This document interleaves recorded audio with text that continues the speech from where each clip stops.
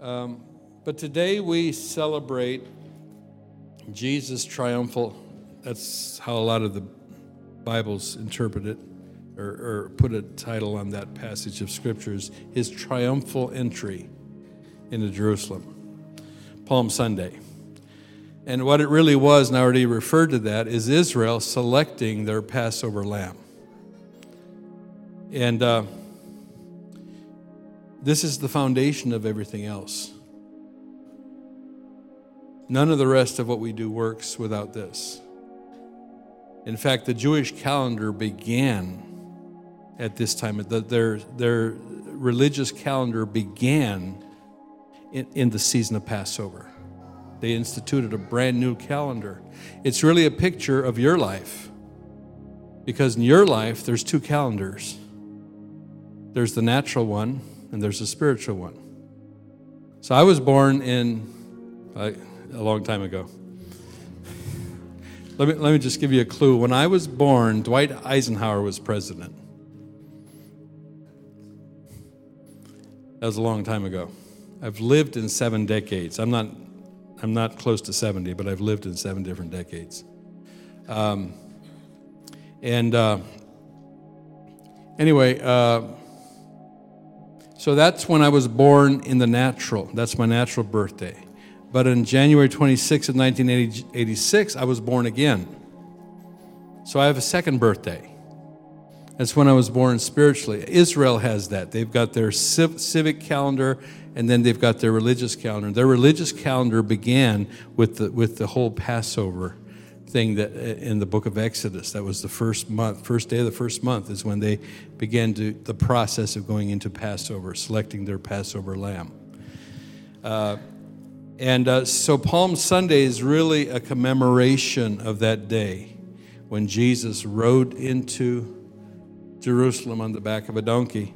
And that whole narrative is actually playing out in the world and in the church.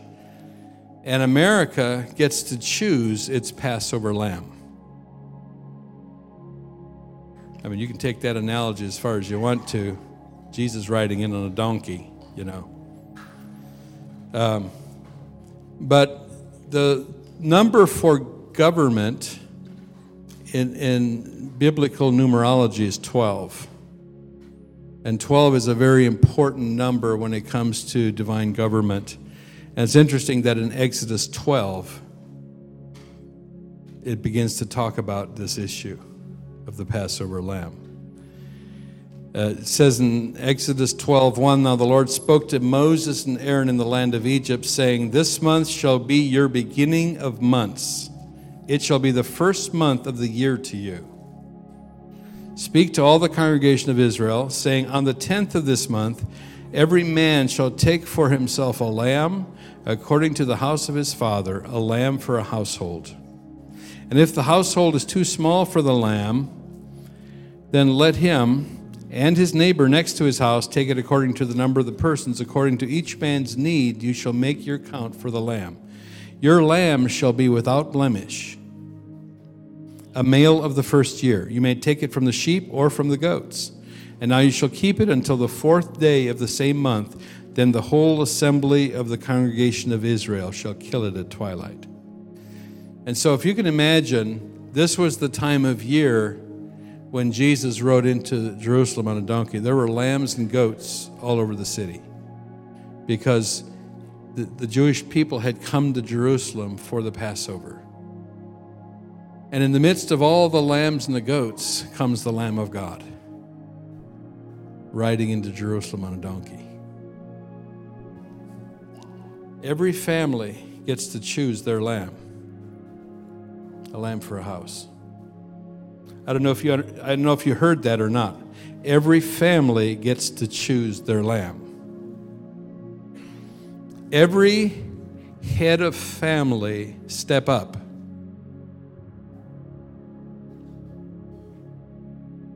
Step up. If you understood the authority that you have to choose the lamb for your household, you would understand that you never need to feel like a victim again in your house. You get to select the lamb for your family. That's your authority. That's how Joshua was able to say, choose you this day whom you will serve. As for me and my house, we will serve the Lord. It wasn't a control move. It was an authority issue. He understood his authority. He wasn't going to force his family to serve the Lord. But before the Lord, he was going to take a position of authority and say, my house is going to serve the Lord. That's my position of faith, and I'm not going to take no for an answer. Every head of household, you get to choose who the lamb is, what lamb is going to be your Passover lamb. As for me and my house, it's Jesus, our perfect Passover lamb. When John the Baptist saw Jesus, he said, behold, the Lamb of God who takes away the sins of the whole world. All those other sacrifices were pointing to this one. This is the fulfillment of all of them. God's word doesn't shift and change with culture. It remains the same. It may not be politically correct for the head of a household to decide on behalf of his household who they're going to serve, but God's word doesn't change. And I'm telling you, every head of household, you get to choose the lamb that is just the Passover lamb for your house. So interestingly enough, speaking of the number 12, when we get to that passage in the book of John, it's John 12:12. This is the government of God established. The next day, a great multitude that had come to the feast, when they heard that Jesus was coming to Jerusalem, took branches of palm trees and went out to meet him and cried out, Hosanna! Blessed is he who comes in the name of the Lord, the King of Israel. And then Jesus, when he had found the young donkey, sat on it, as it was written, Fear not, daughter of Zion, behold, your king is coming, sitting on a donkey's colt. Now, if that sounds funny, it kind of is, because kings don't ride on donkeys. Kings ride on fine horses. Or actually, they get pulled by fine horses. This king rode into Jerusalem on the back of a donkey. Peasants and servant class people rode on donkeys. This king rode on a donkey. He came as our servant. And God promoted him to be king. In Philippians 2, I'm going to read this because it really speaks to this. And I'm going to read it in the New American Standard because I don't think the King James or the New King James are an accurate translation here at all. I'm entitled to my opinion. I'm beginning in verse 5, Philippians 2:5. Have this attitude in yourselves, which was also in Christ Jesus, who, although he existed in the form of God, did not regard equality with God a thing to be grasped. He was divinity. He was the Prince of Heaven. He was 100% God, and yet he left his divinity behind. He didn't consider it anything to hang on to. But he emptied himself, taking the form of a bondservant, being made in the likeness of men. Being found in appearance as a man, he humbled himself by becoming obedient to the point of death, even death on a cross. And for this reason, God highly exalted him and bestowed on him the name which is above every name, so that at the name of Jesus every knee will bow, of those who are in heaven and on earth and under the earth, and that every tongue will confess that Jesus Christ is Lord, to the glory of God the Father. Now, Jesus is the pattern son.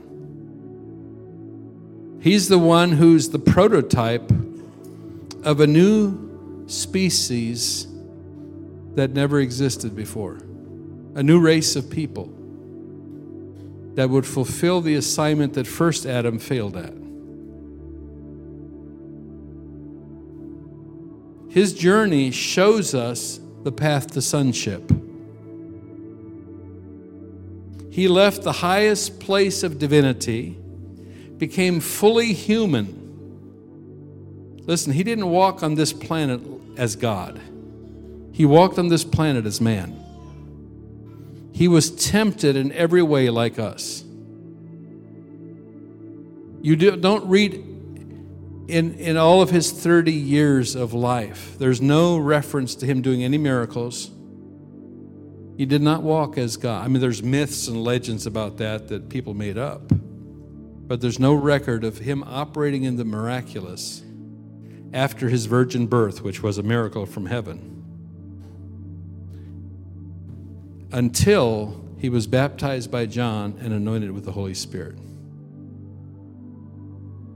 The same experience he invites us all into. But he walked as a man. He never yielded to the sin. There was no sin in his bloodline because he had no earthly father. The blood comes from the father, not the mother. And because he had no earthly father, his bloodline was pure. It was clean. It was undefiled. There was no sin in the bloodline.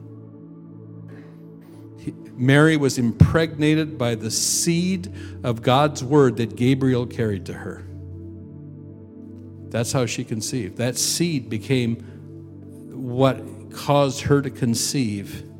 That's why the angel had appeared to Joseph and said, wait a minute, don't be putting her away.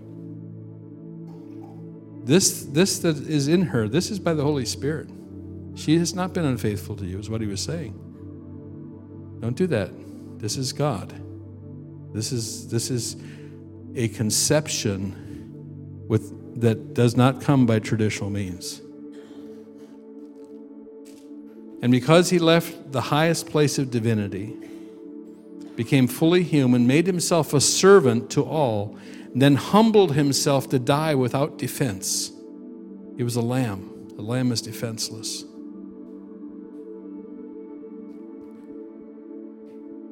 He went one place that none of us go. He carried our sin. Everything that's ever afflicted us, our families,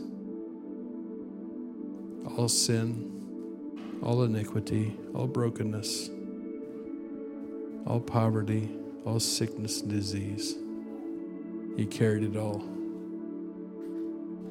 That's something you and I are never called to. That's one place he went that you and I do not go with him, is to be the sin bearer for the world. He carried it all to the cross. And when he died, you died. When he died, first Adam died. When he died, your old carnal self died in him.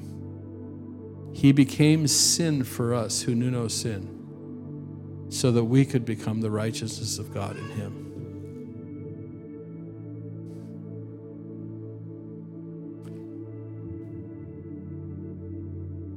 And when they buried him, they buried you. They buried your old life. All the brokenness, all the generational junk, all of that was buried in Christ. And when he rose from the grave, and he rose out of that grave, you rose into a new life in him. That's what baptism is all about, is officially entering into that death and that burial and that resurrection.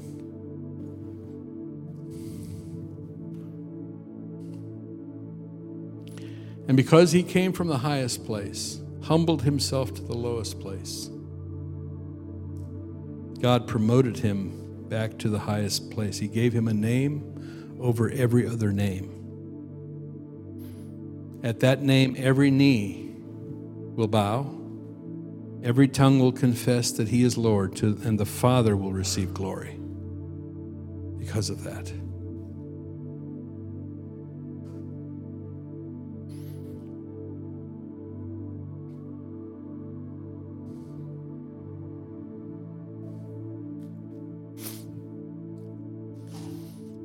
Verse 16 says his disciples didn't understand these things at first.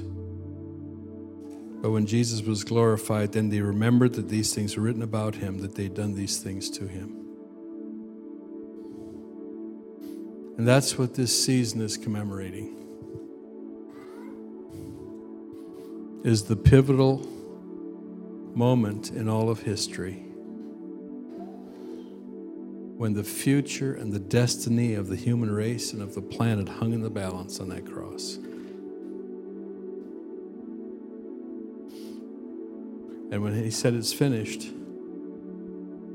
when he said it is finished, it was the same phrase that was uttered by the high priest on the Day of Atonement when he came out of the tabernacle and had sprinkled his blood, sprinkled the blood on the mercy seat. The same thing, it is finished. The price is paid. There's nothing that needs to be added to this sacrifice. I'm here to tell you today, that blood is enough to pay for everything that you've ever struggled with.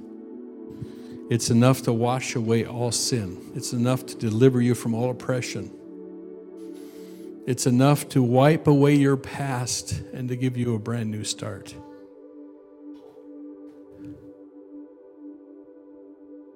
And I encountered that, like I said, on January 26th of 1986. After a life of brokenness, a 9-year drug addiction, my mind destroyed so I couldn't remember stuff, my marriage in a shambles. And from the time I encountered and received him as my Passover lamb, I've never wanted to touch that stuff again. He's set me free. And I'm here to tell you that he'll set you free. He'll set you free. When he said it's finished, the price was paid for you to be free.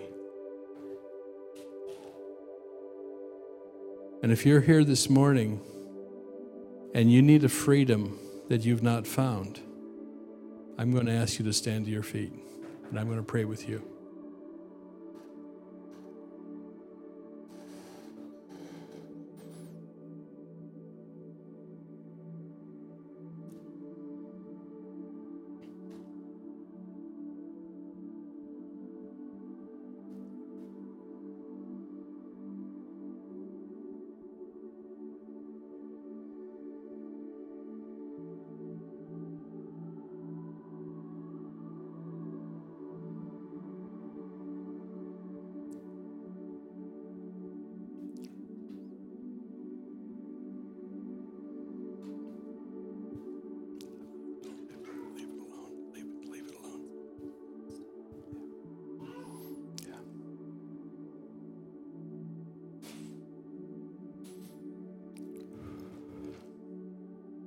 If you need freedom in your life,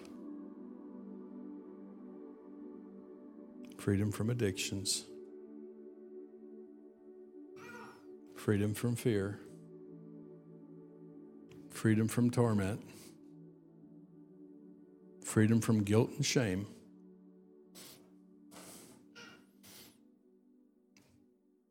if you need to know that you're forgiven and you're set free,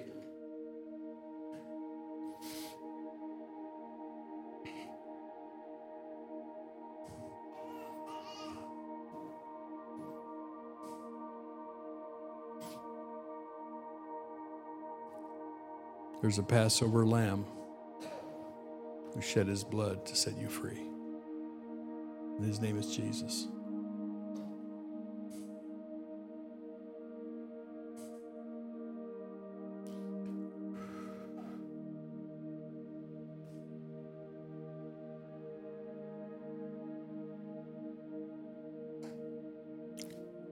I'll wait one more minute.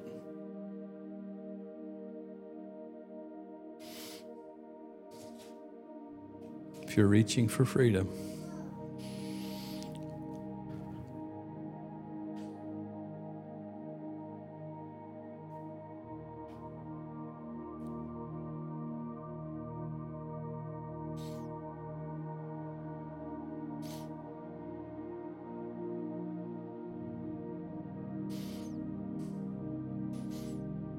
I could say, every eye closed, nobody looking around. I'm not going to do that. Jesus died for you openly. And we need to stand for him openly and courageously.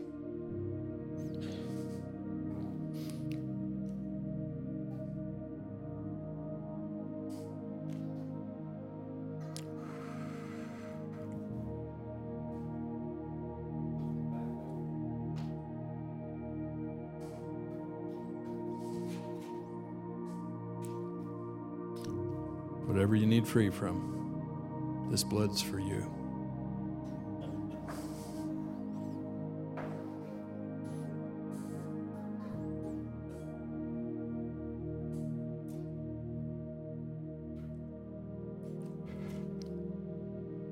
Let's pray. Father, right now I lift up all these who are standing. Lord, they're hungry for resolution. They're hungry for freedom. They want to have the struggle, the shame, the guilt, the fear removed from their life. And so I'm lifting them before you right now. And I'm offering up the blood of Jesus on their behalf. Say, I surrender to you, Jesus. I receive the sacrifice of your blood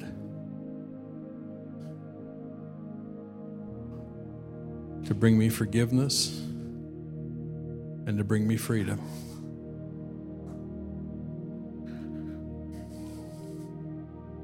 I renounce all my bondage, and I'm declaring war on it today in Jesus' name.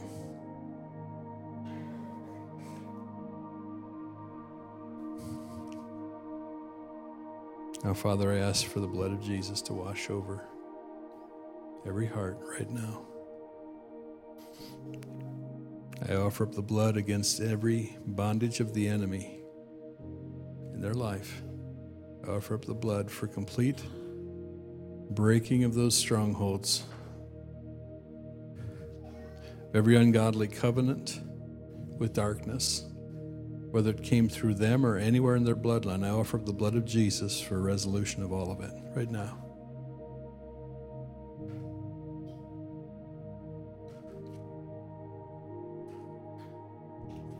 If there's been any covenant with darkness that has required a sacrifice in order to establish these strongholds, we offer up the blood of Jesus to cancel them now.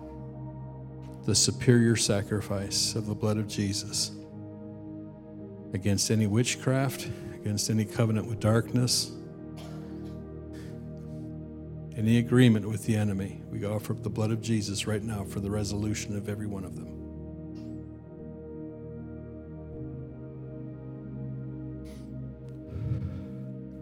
Thank you for that in Jesus' name.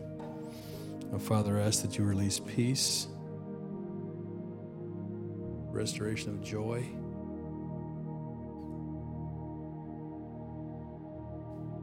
and that where there's a strategy for intercession, leadership, that you would speak to them. In Jesus' name. Amen. Amen. Okay, you can be seated. We're going to get ready to receive communion here. And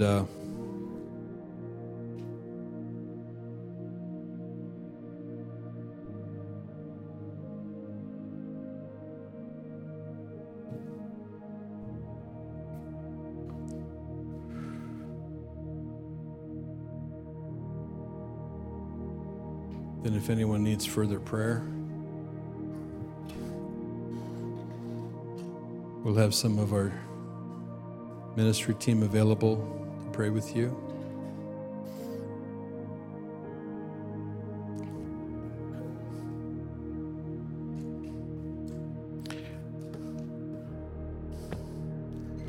When we eat the bread and we drink the cup,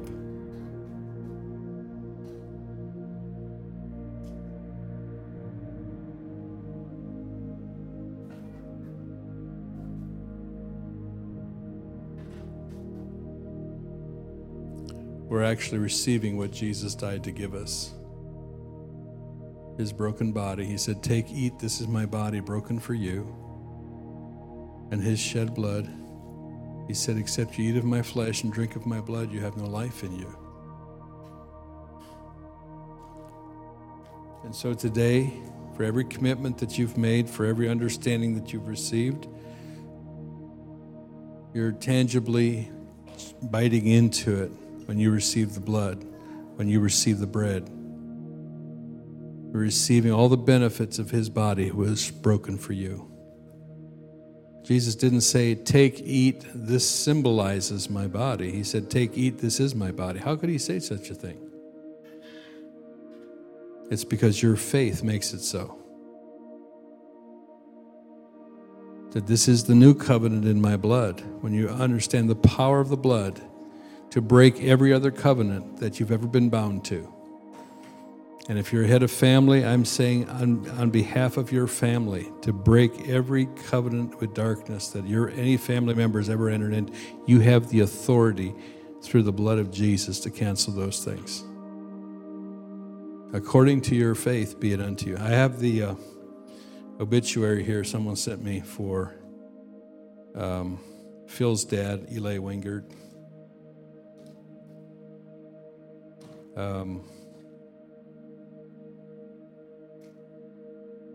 We'll get to it here sometime. Services are tomorrow at 10 a.m. at Sharon Mennonite down by Sugar Creek. Friends may call today from 2 to 4 and 6 to 8 at Sharon Mennonite. So any of you that would like to attend calling hours today, they're 2 to 4 or 6 to 8 at Sharon Mennonite, which is right on Route 39, just outside of Sugar Creek, towards Walnut Creek.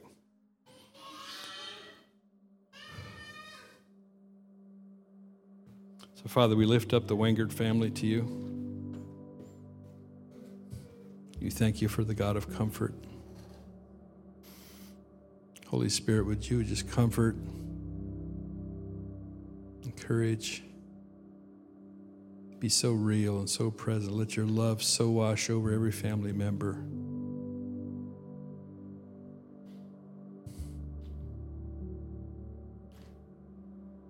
I ask, Lord, for family members not only to grieve, but to be able to celebrate the homegoing of Grandpa, of their dad.